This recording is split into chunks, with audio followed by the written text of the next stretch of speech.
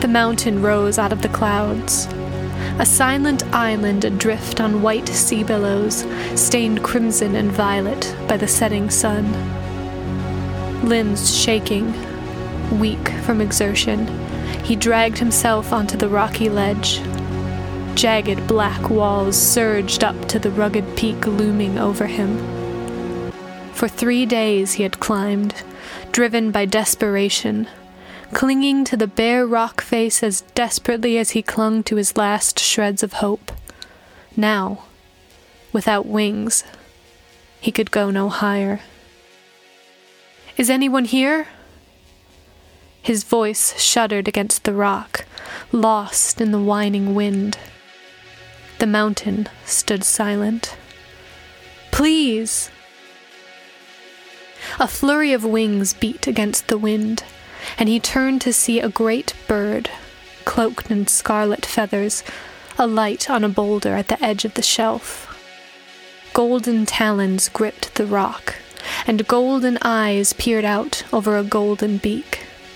He knelt in the creature's shadow, cast by the setting sun.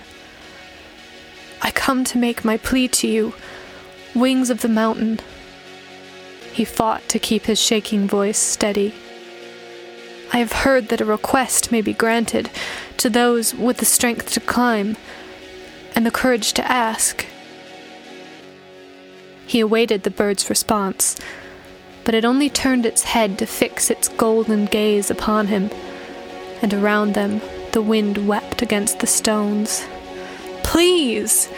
he cried, beating his fist against the passive mountain. The bird clicked its beak, and he fell silent. "Many come," it rasped, "seeking power, seeking riches. Peasants, beggars, kings, and lords of men come to make their pleas. Which are you?" "I have little gold and less power, but tell me your price, and whatever I have, I will give." The bird shook its crimson feathers, beating its wings and throwing its head to the sky. Its harsh, barking cry reverberated off the mountainside. What use is gold to a mountain, or the word of men, fleeting as the clouds? Then tell me the cost. There is nothing I would not do. The bird examined him before turning to gaze out over the darkening clouds. "Jump." "I'll die," he protested, but the bird gave no response. He stood, walking to the edge and gazing down to where the wind stirred the clouds. Frustration overwhelmed him. 3 days he had climbed, 3 days wasted. "I have scaled the mountain," he yelled over the wailing wind. "I do not have time for riddles or tests. Tell me your price." The bird only stared to the horizon, feathers ruffling beneath the fingers of the wind, and his shoulders sagged in resignation. "If I do this, will I be granted my request?" The golden gaze turned upon him again. "There is no courage in the asking, only in the taking." Staring into the gathering darkness, he willed himself to leap. It was that he feared, not the fall, but he had only to jump, to force his feet from the rock. Then there would be no turning back, only the inevitable embrace of the earth. And if this was the price, he couldn't turn back now. Closing his eyes, Clenching his fists, he jumped. Nothingness surrounded him, the wind whistling in his ears.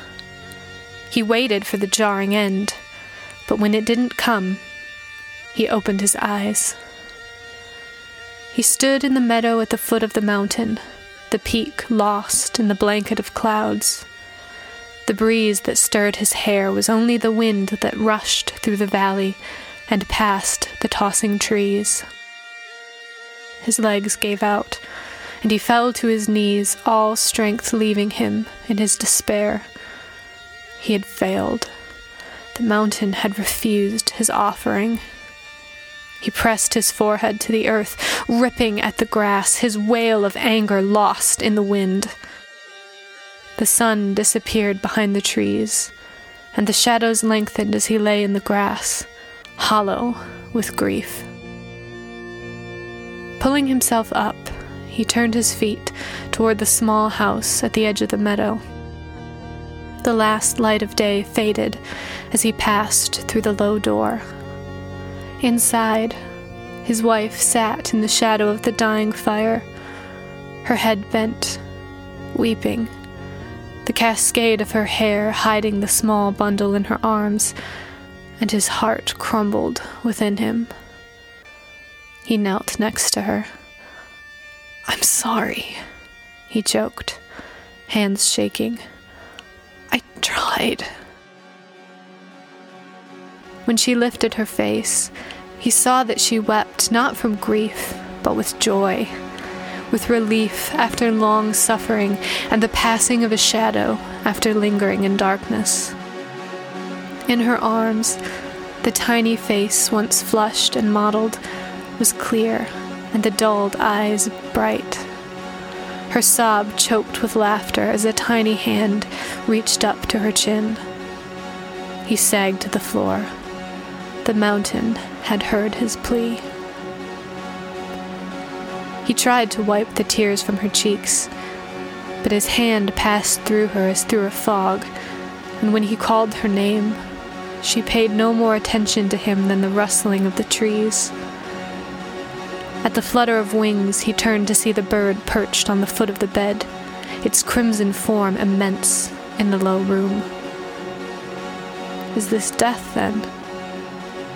The bird cocked its head, the pupil black in its unblinking golden eye. Does it feel like death? He remembered the darkness that had come over him at the foot of the mountain, when all hope had vanished, and he tumbled into the blackness of despair. "No," he said, cheeks wet with tears. He kissed their foreheads as best he could before passing back into the shadows of night. As he walked to the mountain, the great bird wheeled above him, glinting crimson in the moonlight, and behind him, upon the windowsill, lay a single crimson feather.